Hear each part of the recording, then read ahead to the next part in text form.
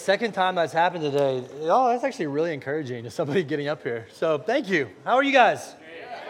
Sound good. I like all the chatter. That's good. That's always encouraging to hear that going around. Excited to be here today. Hey, we're going to pretty much hop right in this morning. So if you need a Bible, if you'll, I know it's kind of a quick turnaround for our ushers here, but they'll grab one in a second here. Tori, if you could help out with some of the Bibles here. There we go. If you'll raise your hand if you need a Bible, you need the Word of God, we've got it for you. If you want to receive a Bible from Usher, it's our gift to you. Please take that. So we're going to be in Ephesians 6 this morning. We're going to hop right in and get into it all. You can also follow along on the U version. Just keep your hand high if you need the Word. It's for you. And then, we'll be in U version too. So if you want to follow along on the U version app, you can actually pull up the U version app, go to the events section, go to the well, which is a location nearby, and you can follow along to some notes as well. There's also a link at the bottom of the screen. It's in yellow. I don't know if you can see it or not, but you can plug that in as well. Hey, we'll hop right in. We're going to be in Ephesians 6, as I said, verse 10, and we're going to read and pray and dive right in. Paul says this, the Apostle Paul, by the Holy Spirit of God, says, finally, verse 10, be strong in the Lord and in the strength of His might. Put on the whole armor of God that you may be able to stand against the schemes of the devil. For we do not wrestle against flesh and blood, but against the rulers, against the authorities, against the cosmic powers of this present darkness, against the spiritual forces of evil in the heavenly places. Therefore, take up the whole armor of God, that you may be able to withstand in the evil day, that's today, and having done all, to stand firm. Stand, therefore, having fastened on the belt of truth, having put on the breastplate of righteousness, and as shoes for your feet, having put on the readiness given by the gospel of peace, and in all circumstances take up the shield of faith, with which you can extinguish all the flaming darts of the evil one.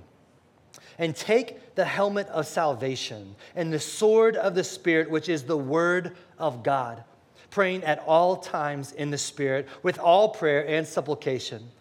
To that end, keep alert with all perseverance, making supplication for all the saints, and also for me, that words may be given to me in the opening of my mouth to boldly proclaim the mystery of the gospel, for which I am an ambassador in chains, that I may declare it boldly as I ought to speak.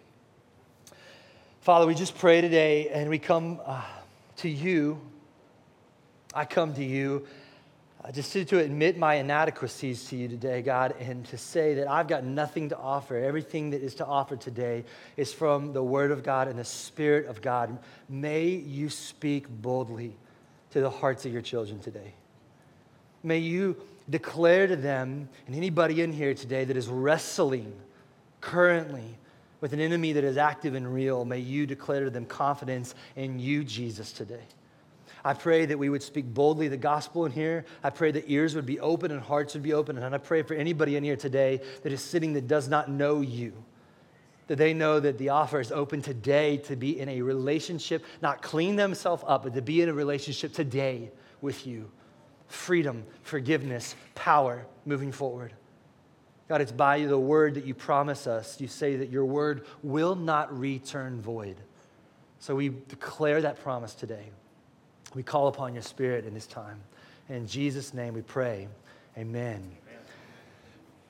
Hey, I would love to ask you actually before we even begin, a little something different than we don't normally do. If you're willing, would you close your eyes again and pray? And would you ask God to speak to you today?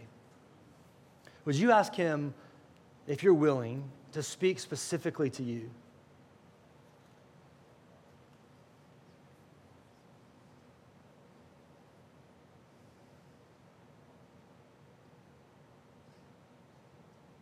And in the stillness, would you also just ask Him to speak boldly, that I might be helpful for you at all today?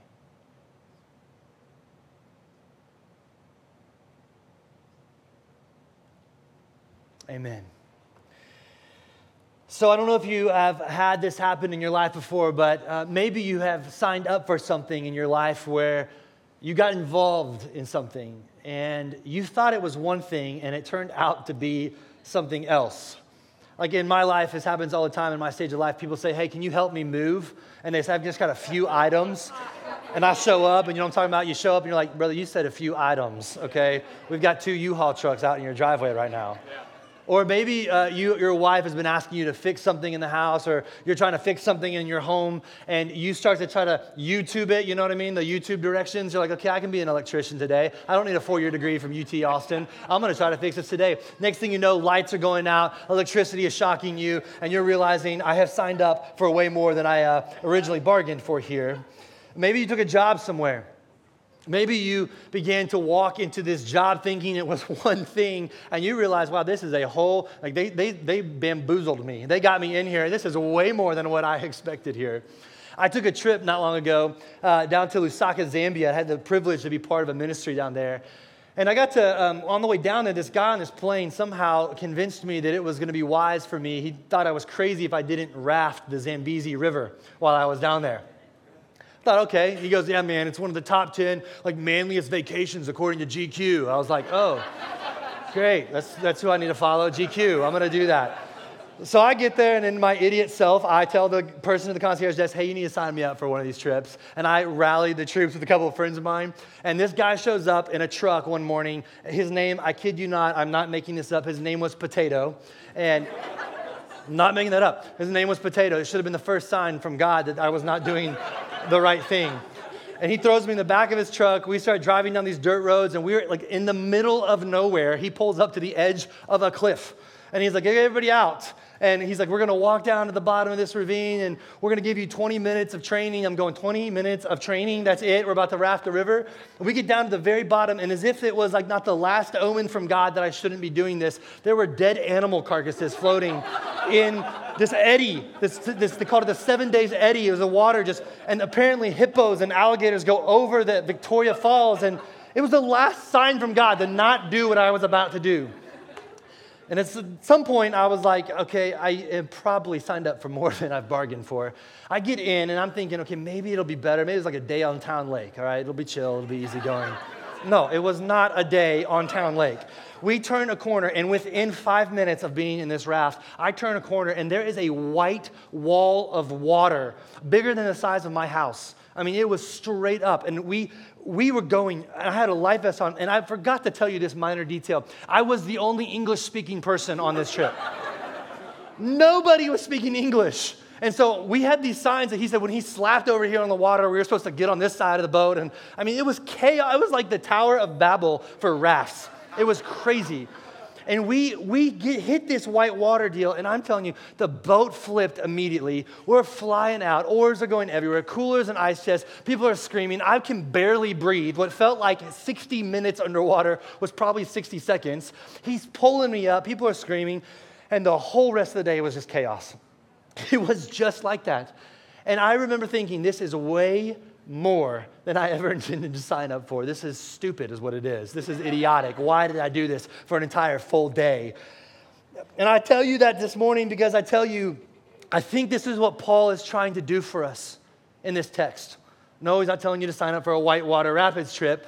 He's trying to help you understand the context of which you are operating in as a believer of God day in and day out. Are you with me this morning? He is telling you today, he has been writing this book, and he is trying to help us see we need to be prepared. We need to be alert. We need to be on our toes and aware that today when I say to you, there is an enemy,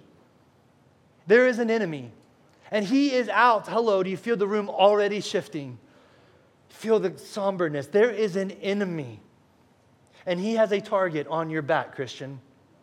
He does not desire you to grow. He does not desire you to live in the realities of who you are and what God has done for you. And this is what Paul is saying to us today. He could have simply signed the letter at the end of verse 9, where he's talking about slaves and masters, and there's no partiality in him. Signed, Paul, love you, your bestie, Paul, see you later. P.S., we want to see you soon, and meet me in Corinth. I don't know, what would he sign?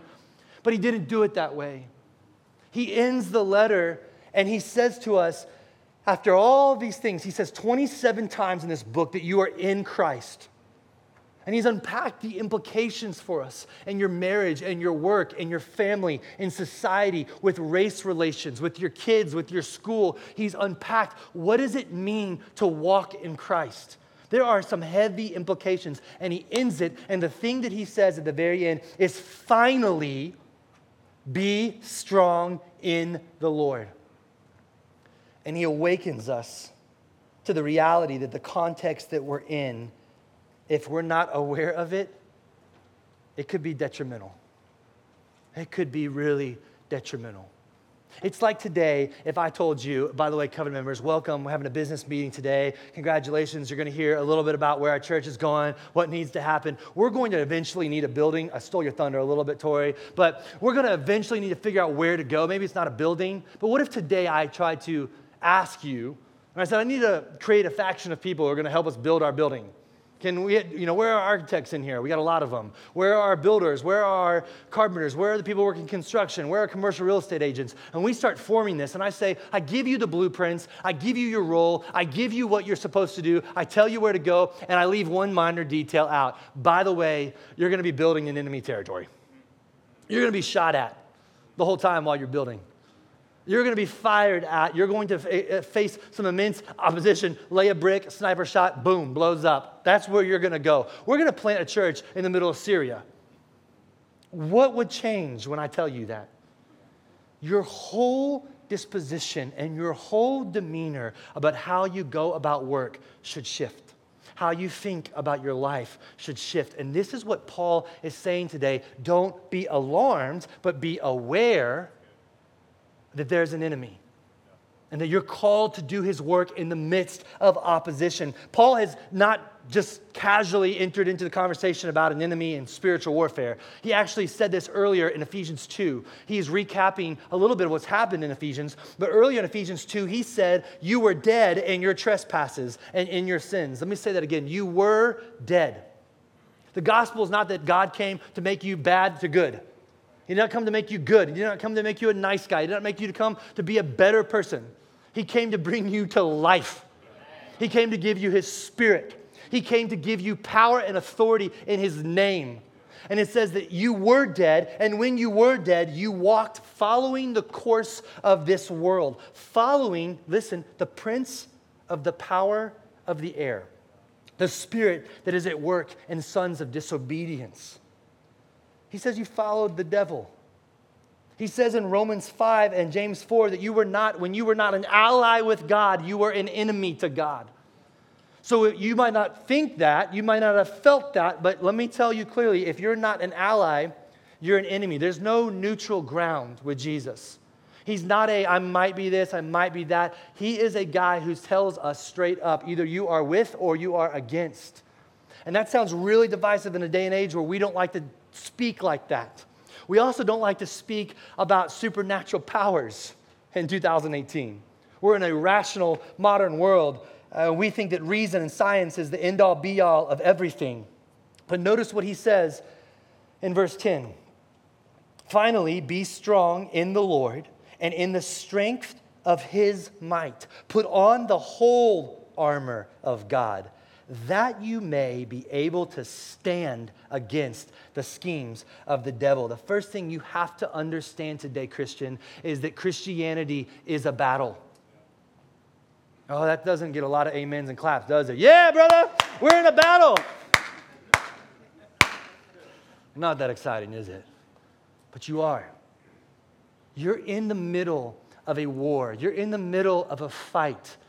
And you are with an enemy that we'll talk about that is deceptive. We don't like to talk about. Some of y'all in here love that. The moment I say that we're in a battle, you're like, I was telling Tori this morning, I was downloading my sermon for him and like, hey, what do you think I should do here? And he was like, I'm ready to go. Let's go. Let's do this. Let's fight. I'm ready. Y'all saw him jump up on stage kicking and screaming. I mean, this brother is alert and ready, okay?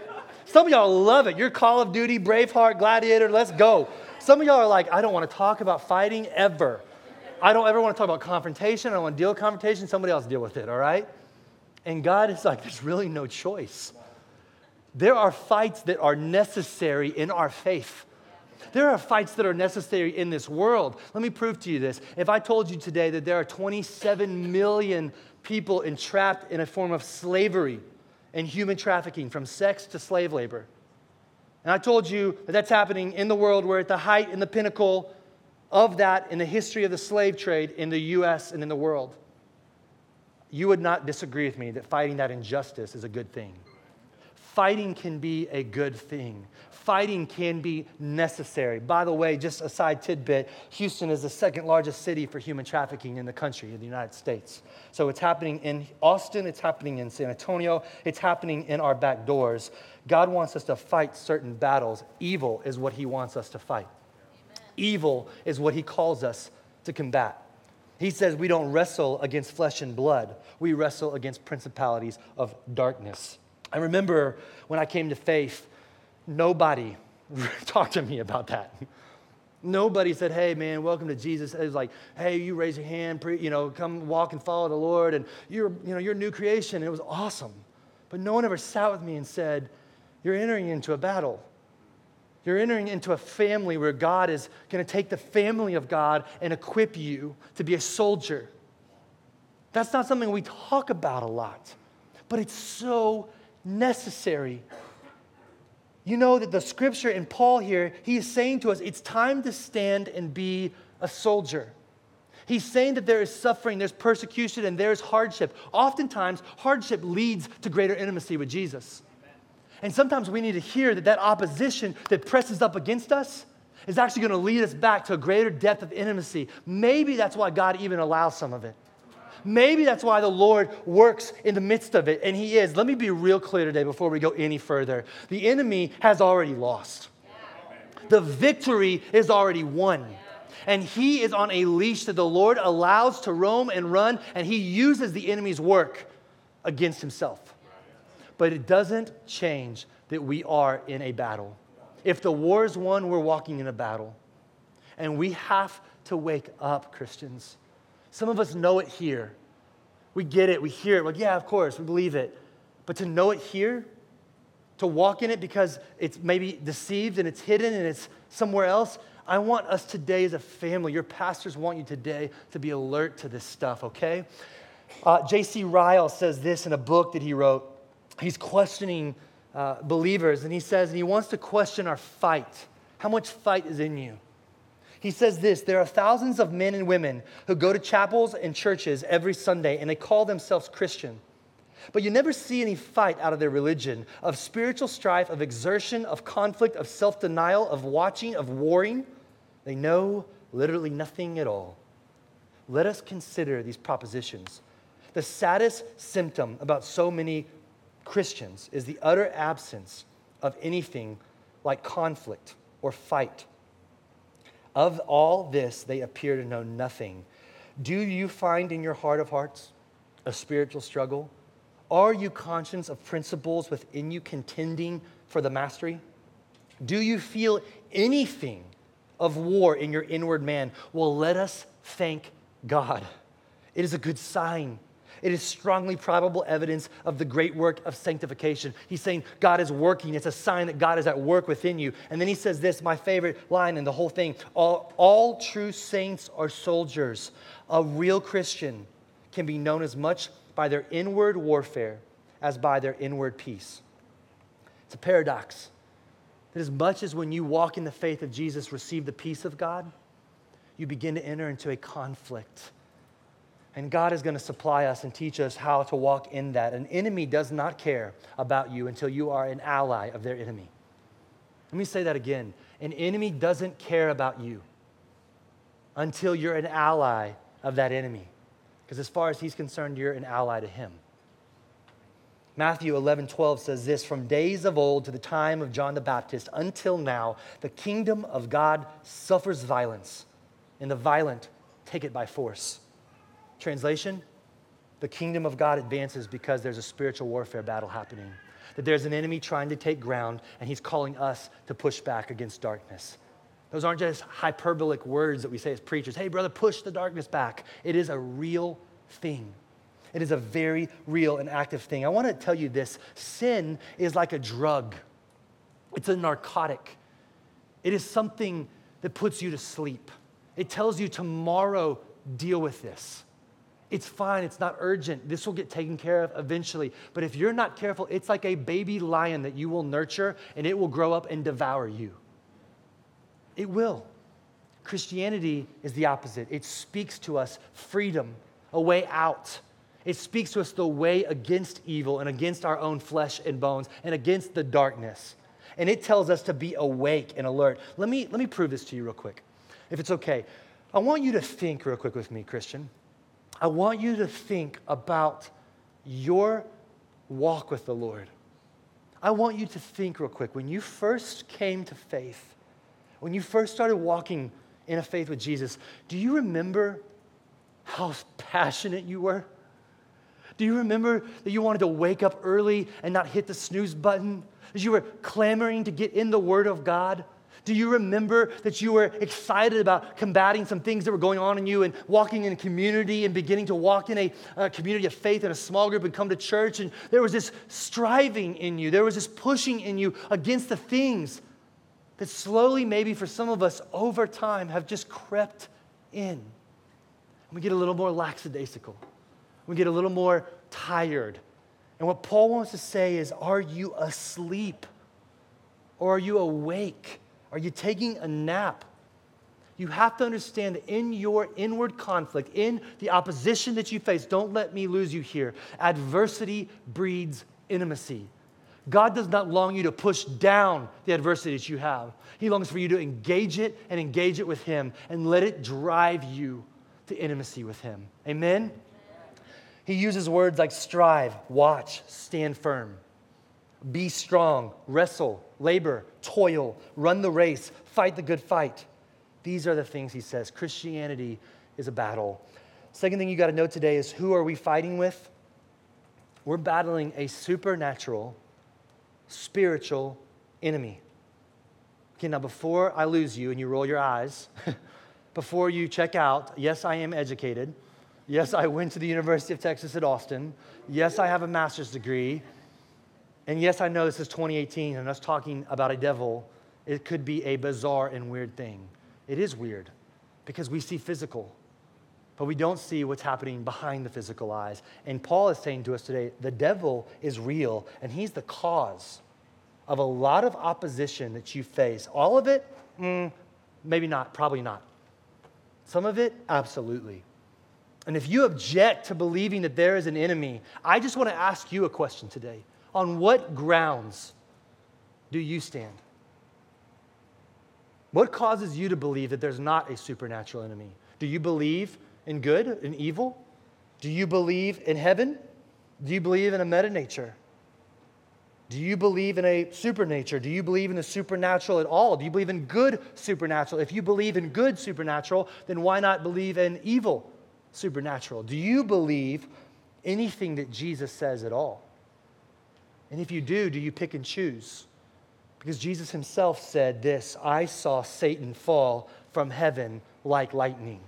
So one of the greatest apologetics for us, one of the greatest reasons to know that we believe Satan's real, Jesus himself said it. Do you believe that? I love Tim Keller's exposition of this. He says, there are some, stick with me, who will deny supernatural. For 200 to 300 years, Western civilization has been under what we call an Enlightenment consensus. It says that faith is subjective. But we know now, but we know now that the way to find truth is by reason and scientific method, objective only. We know that the universe is a closed system, so therefore, nothing from the outside could come in. If you reason and you use science, there is no such thing as the miraculous. And if you believe in the supernatural, well, you, sir, are living in the Middle Ages, especially if you believe there's a devil. The fact that people will tell you at all highest levels now that philosophy over the last 50 years has begun to shift and has begun to exclaim out loud that they know that they cannot prove that there is not a supernatural. Why? Because to say that there is not a supernatural is also a faith assumption. You are placing faith in that belief right there. It is a religious commitment in and of itself. You can say there is no supernatural, but you and I are in the same boat. We're making faith assumptions. We are making faith declarations. We are operating in a belief. You can say, I am modern and I am rational and I reason, and you're ridiculous. But you have a right to your belief. You really do. But you have to know it is a belief, just like my set of beliefs. You have to understand that you may not like religion, but the definition of a religion is a set of beliefs, and you're operating in them. Tim's point is you cannot deny the supernatural is possible. It's really impossible to do that. And Paul's point is you need to wake up and realize it's active. Now, I understand today, hear me clearly. There are people who today could wake up and go, I tried to drive to church today, brother, and my tire was flat. It was the devil. He didn't want me to get to church today. And I'm like, no, brother, you should have inflated your tire like your wife told you. She was the voice of truth and reason in your household. So we can live and operate on these lines that say that it doesn't exist at all, or it's hypersensitive to it so exists. You know what God wants us to do and what the text shows us? Live in the tension.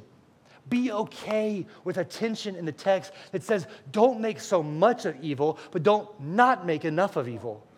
I would bet that a lot of us are over here on this end of not making enough of it. There are those people, we all know them. We know them. We're like, oh Lord, here they go again. I get it. But there is a tension to live in. And to ignore evil is to ignore the realities of this world. I've got a brother in here today who, he's sitting in here today, he's worked on the front lines of the Syrian refugee crisis. And he has seen with his own eyes the unbelievable nature of humanity at its worst. Evil operating through human beings. It is real. Evil is a real thing. And you need to be aware of it, okay? The author, C.S. Lewis, he wrote a book called The Screwtape Letters. And in this book, he is writing, it's a great book to read from. It's writing from the perspective of an older demon teaching a younger demon how to engage with the enemy. That's us Christians. And this is what he says, and the quote will be up on the screen. He says, the fact that devils are predominantly comic figures in the modern imagination will help you. Remember, he's speaking to another demon. So if any faint suspicion of your existence begins to arise in the Christian's mind, suggest to him a picture of something wearing red tights. Persuade him that he cannot believe in that. It's an old textbook method of confusing him. He therefore cannot believe in you. Look, I'm not that guy that's going to stand here today and be like, don't go see that movie. I'm just not. That's not me. I'm not going to be that guy. I was an actor for 25 years of my life since I was a kid. And I love Hollywood. I love some of the things that they do. But I also am so hyper aware now that there are things that you voluntarily put on for your eyes when the Lord says that the eyes are the window to the soul. And you watch. And I wonder what you invite in as you entertain comically what satanic things are, evil things are, witchcraft, voodoo, some of these things, tarot cards, Ouija boards, things that people are dabbling in this church. Let me say that again. There are people in here who have dabbled in that, and I believe there's probably people who are walking in some of that now. Okay, you don't believe me? I've asked a friend of mine, I don't think it's any irony, that he came up to me last week after the message and said, can I speak to you for a minute? And he shared his story with me. And I asked him if he would write it down because I believe firmly that God wanted me to read this note to you today. And I wanted you to hear a story of somebody who is in this church, who has walked in some of this. And I want you to hear what he says. I want you to understand that it might be deceptive in some ways to you, but there are some blatantly open things that the enemy is operating in. I want you to hear this today. He wrote this, kindly has allowed me to share this today out of a prayerful heart that it helps somebody. He said, in early 2016, I departed down a journey of truth with the hope of discovering my true identity. I hoped to discover the reason for my existence. I'd always been fascinated with Eastern culture. Since a fairly early age, I decided that I needed to make my own spiritual growth a priority if I was ever going to find fulfillment and lasting peace. So I plopped down on my bed one day, I crossed my legs and I closed my eyes, entered further down into Eastern culture. Everything went dark until suddenly a bright flash of golden light appeared, and with a vague and ever-changing singular eye was shifting in the center. The eye remained on me, and while it remained an eye, it was constantly morphing into different shapes. It was staring directly at me, and without warning and a loud sound, a booming voice erupted, and it said, "What is it that you want?" Was this the voice of God speaking to me? I wondered. I felt my destiny and fate were calling me forth, and so with courage I answered what I wanted. The voice seemed content, and with one final word said, "It will be done." Faded away, I opened my eyes, and there on my stomach I noticed a bright purple, pink, and blue flame burning. I thought nothing of it. Maybe I had met God at long last, and a sense of pride began to overtake me. My arrogance grew, and over the next several months, 9 months, meditating twice a day for 2 hours, I had spiritual journeys alongside animals who I assumed were my spiritual guides. From white tigers to crows to eagles, I had an endless hunger to grow more, and I constantly grew further and deeper down into the esoteric. I consumed philosophy. I moved from Confucius to Marcus Aurelius to Pascal to Nietzsche to Alan Watts to psychocants to psychedelic trip hunters, and I placed these ways of life as I dived deeper into Buddhism and shamanism. I attended Hindu rituals and practices and sought after to find the divine glory of God until one night I had a dream, and that I would serve to change my eternity forever. I was standing in the New York harbor, and I was looking at the city skyline when all of a sudden a large hurricane came rushing towards me. The intensity was unnerving, and I felt completely helpless. From my right, a man dressed in white approached. He lifted his hand, and in a matter of seconds, the storm subsided. A wave of peace, bliss, and calm overtook me. And the feeling was more surreal and pure than anything I'd ever felt in my entire life. Spiritual dreams were of no surprise to me. It was one of the ways that I communicated to the spiritual realm, and I studied them. But something was different about this encounter. I followed the man as he walked off, and I questioned him, "Are you my archangel? Are you my spiritual guide?" And the man turned his face, and his lips were visible, and with a small, faint smile, he just simply said, "Dwell upon Jesus." He goes on to say he woke up, and from that moment on, God began to lead him into understanding what was going on, from YouTube videos, from reading and discovering what was actually happening in his deception. He said he fell to his knees, his stomach churned, and he called for Jesus to be his Savior. He said, amen. For 2 weeks after those animals and those spiritual guides, they began to turn on me. I would wake up with shadowy figures in my mirrors. My voice would be whispered in my ear. A voice would be whispered in my ear at night. Objects would move and be slammed into my wall. I saw body demonic apparitions staring at me in hate and spite. I had dreams of the demonic talking to me, telling me that the gate to God had been opened in me and that they wanted to stab me to death. Multiple encounters of the demonic leading me to Satan to persuade and offer me dream roles in my industry. I held fast, though, to the Lord. I have grown in his word, and after a year and a half of attacks, they have subsided. Every now and then, I will be visited in my dreams, and please do not miss this, hear this. I will be visited in my dreams, and I still struggle with great anxiety, self-doubt, and feelings of worthlessness. Lies are whispered in my ear, and physical energy drains out of me at times. But by relying on Jesus and with the perseverance of God, I am free, protected, and safe. It is not an easy walk or stretch of the imagination, but it's one that I am happy to be walking with God. Come on. I know that's heavy. I know that feels weighty, and some of you today, that might be the first time you've ever heard anything like that. I read it for that reason. I want you to be aware. I don't want you to miss there's an extreme over here.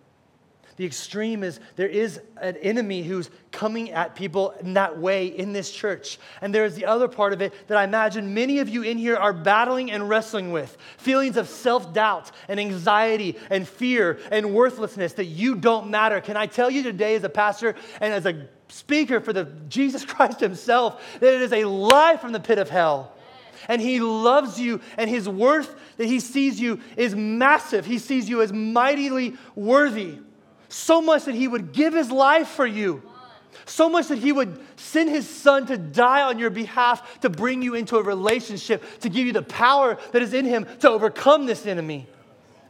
And he longs for us to combat these lies and this self-doubt and this worthlessness and this feeling alone and this loneliness. He's telling you today, brothers and sisters, wake up.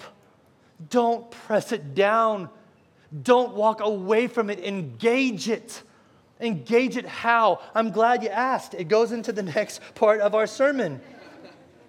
Before we get there, I want you to see this. There'll be some names of the enemy up here. I just want you to see it. None of these are good, okay? Nothing is good about the way that God calls the enemy. Jesus calls him a stealer, a killer, and a destroyer.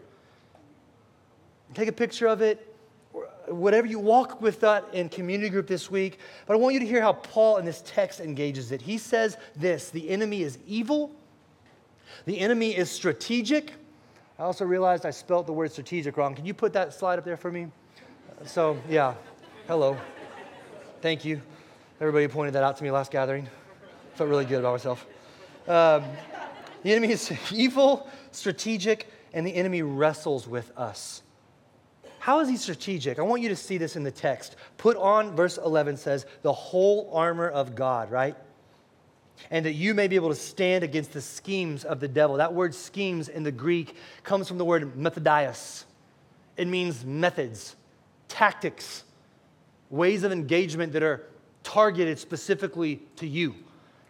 He has tactics and methods for young, for the old. He has methods and tactics for suburbanites and urbanites. He has methods and tactics for black, white, all sorts of races. He has methods and tactics for USA citizens, as he does for those in the tribal bush of Africa.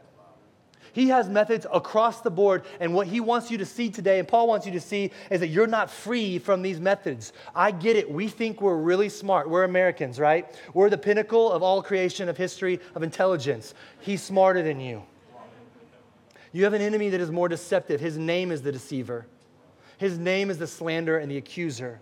He is smarter than you. And Paul is not leaving us alone in this. It says that he wrestles with us. That word wrestling is literally, it means a hand-to-hand combat. It's like two soldiers, if they were here on the ground, wrestling and grappling and fighting. It's hand-to-hand. It's close. It's not a distant warfare. It is a up-close and personal. Brother and sister, he knows you. He knows your ways. I'm not trying to scare you. I'm trying to wake you up. He knows how you operate. He knows the triggers and the things that will lead you down a path that he would long for you to go down. He is so aware. And the point is, point 3, how do we fight him? We battle the enemy with a greater, supernatural, more powerful strength. And his name is Jesus. We battle in the power of our Savior. Psalm 121 says, I lift my eyes to the hills. Where does my help come from? My help comes from the Lord. Notice in verse 10 when he says, be strong in the Lord and in his strength and in his might. There's nowhere in there that it says be strong in your abilities and your power and your resources and your knowledge and your understanding. There's nowhere in there that says to be powerful in your understanding of the word, your understanding of how mighty you are, how much of ministry you operate in. Notice he doesn't say be a pastor and then you can actually get into the fight. Notice he doesn't say be in a parachurch ministry and then you can get into the fight. Notice he doesn't say it's how extroverted you are. Notice he doesn't say it's how much you feel you have it together. He says get in the fight because we are in Christ. And when we are in Christ, we have everything in Christ that Christ has. So you are in him. So when you're in him, he's in you. You have what he has today. You have the power that raised Christ from the dead. Not my words. Yes, that is worth a clap today. It is worth cheering because God didn't leave us abandoned and helpless. Okay, he goes into this and he says this. He starts to build out this armor of God, okay? He starts saying, put on this armor. Now, I know most people have often felt like that means I need to pray through. What is the belt of truth? Okay, Lord, put the belt of truth on me today. All right, Lord, put on the breastplate of righteousness. I'm visualizing the helmet, Lord, putting it on today. It's not what he's saying. He's saying put the voice of the Lord and be close to these things in God. Be as close to them as possible. That's what he's saying to you today. Paul is pulling from the Old Testament imagery of the Messiah that would come and fight the battle, the only battle that mattered for you and on your behalf that you could not fight.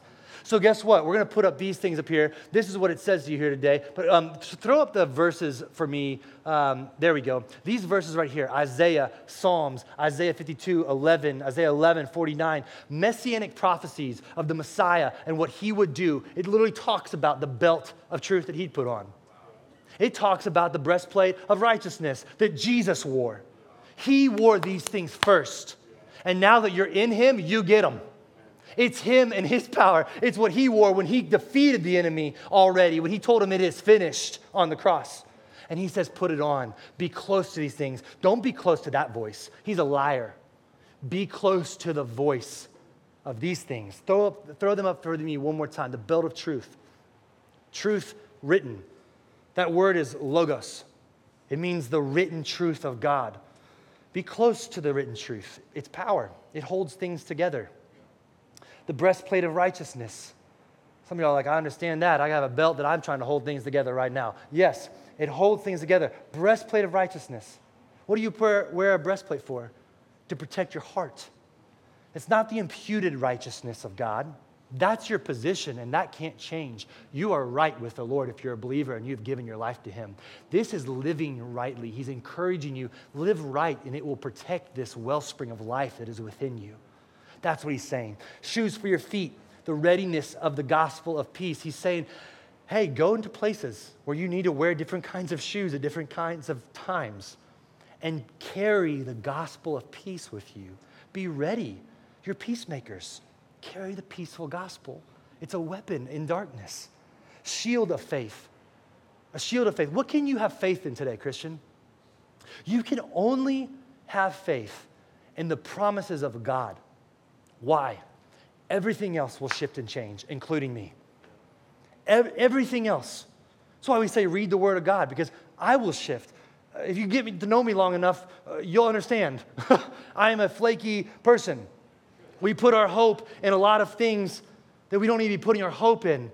He's saying pull up the promises of God. And the next time you hear a lie spoken to you of worthlessness, I dare you to pull up the promise of God that tells you you are worthwhile, you are holy, blameless, pure, righteous, you're a son of God, child, chosen, free, forgiven. All of that's in Ephesians chapter 1. That's just one page. If you want to keep reading the rest of Scripture, there are a lot of promises in the Scriptures.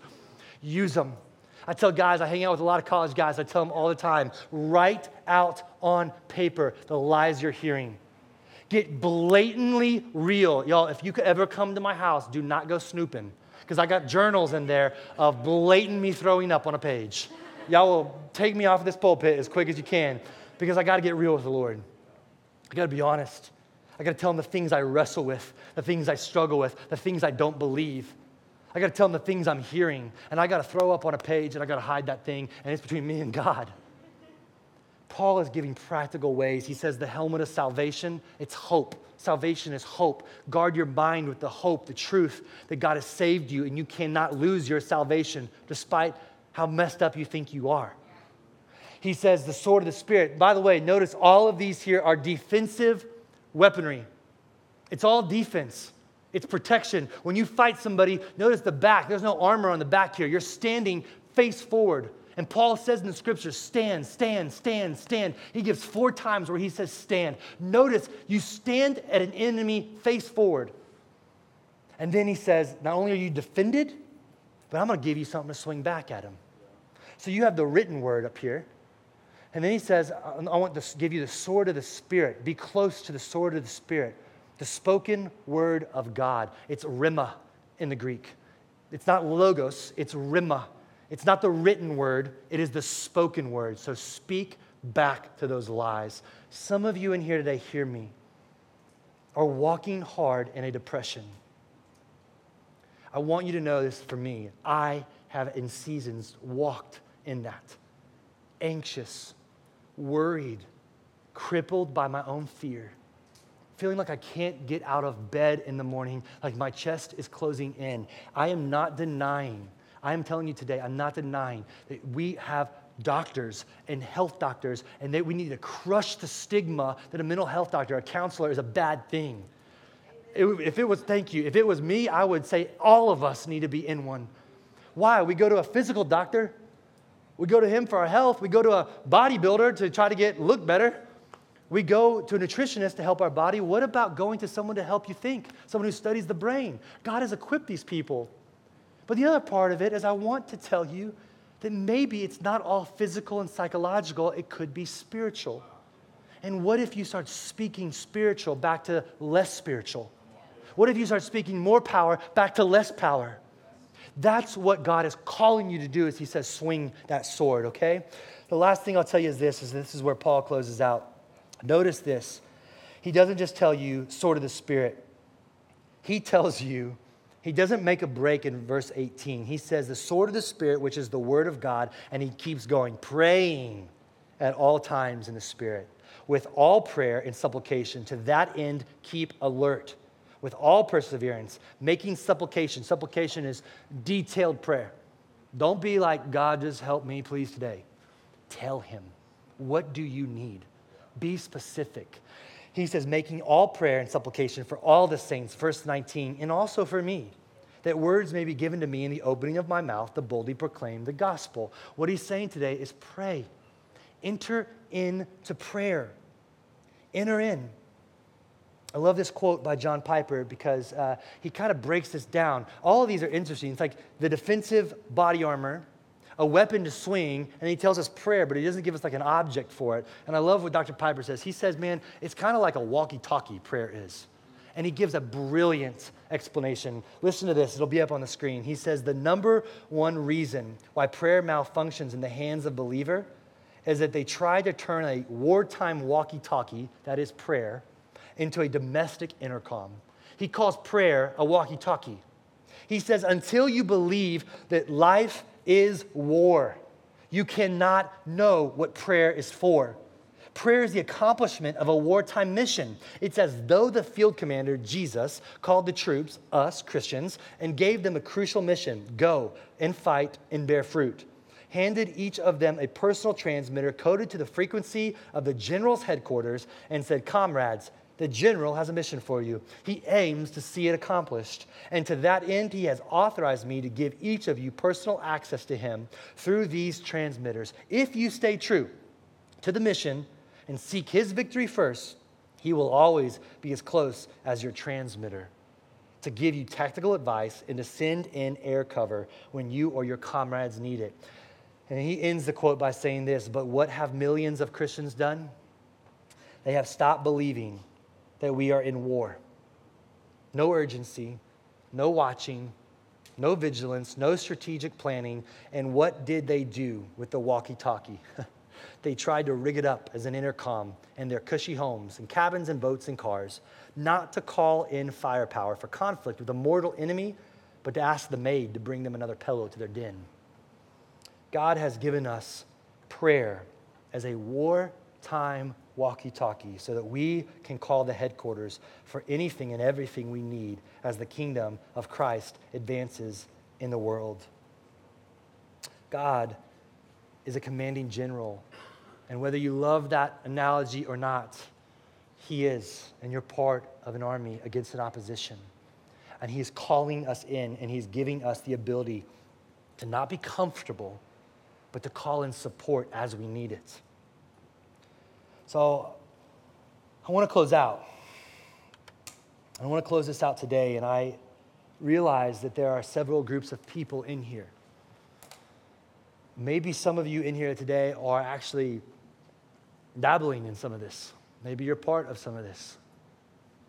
Maybe you've been a part of the occult, or you've been part of things that involve, I don't know, witchcraft, tarot cards, Ouija boards. I don't know what it might be, you know.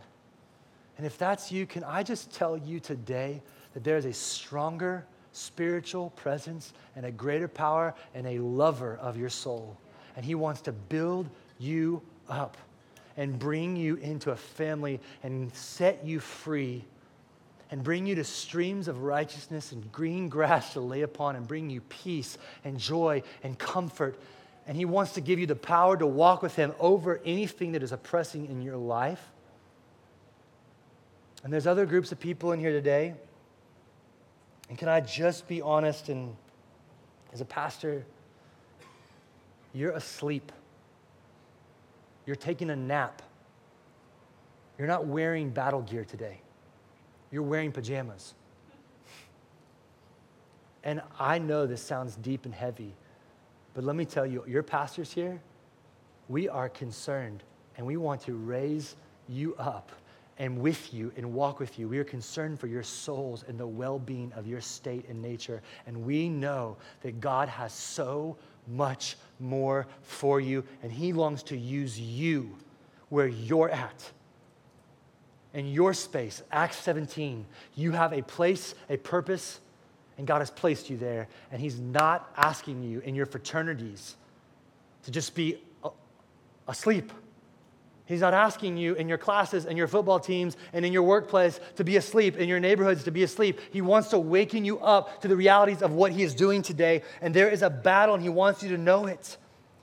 And then there's some of you in here right now that need to hear, I know you're in a battle and you know it. And I need to say to you today, leave the shame and the guilt and the lies to the ground today and step on them like your Savior steps on the head of the enemy. Because you're free and the victory has been won. We fight from a place of victory now, friends.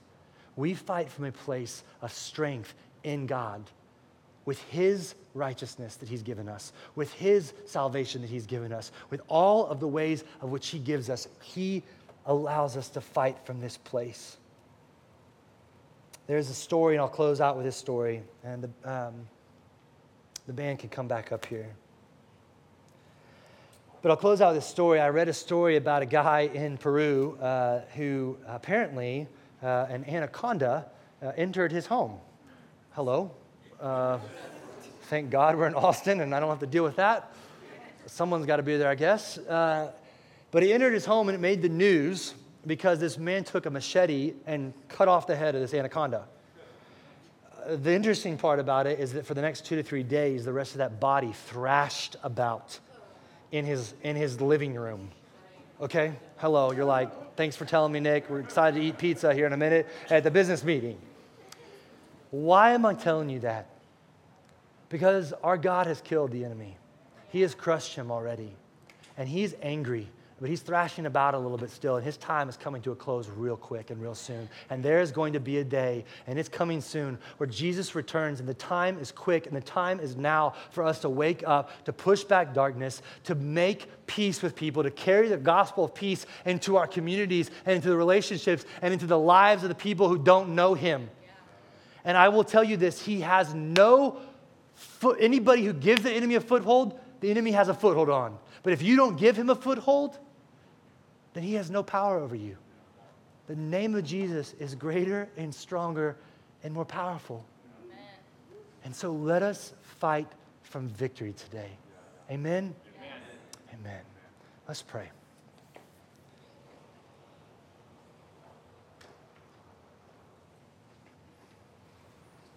Father, I ask for you, I really ask for you in this moment, just take a moment of silence and to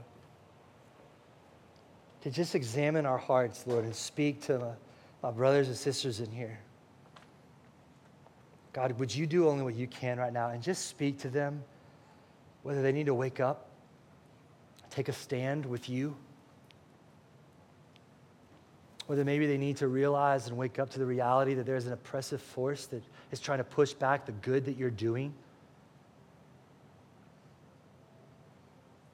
And maybe somebody in here today has never heard this truth before. And there are supernatural realities that are happening in here today, and maybe God has placed them in this room to walk into freedom today.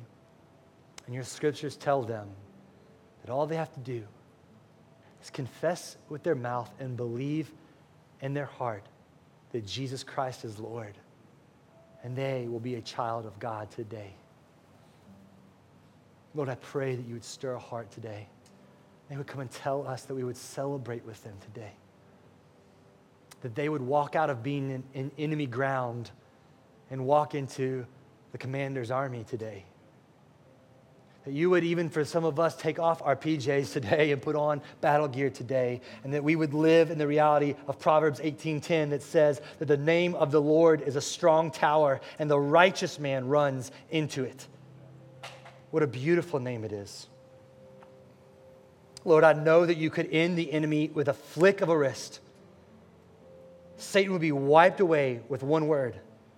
But somehow you choose to employ human agents in that and to do war with him. And I pray today that you would strengthen and build confidence into my brothers and sisters here today, that they would know you are leading the way, that they would know they have all they need, and that they would know that nothing, no height, no depth, no power, no angels, no demons could ever separate them from you, Christ Jesus. What a beautiful name. We pray. Amen.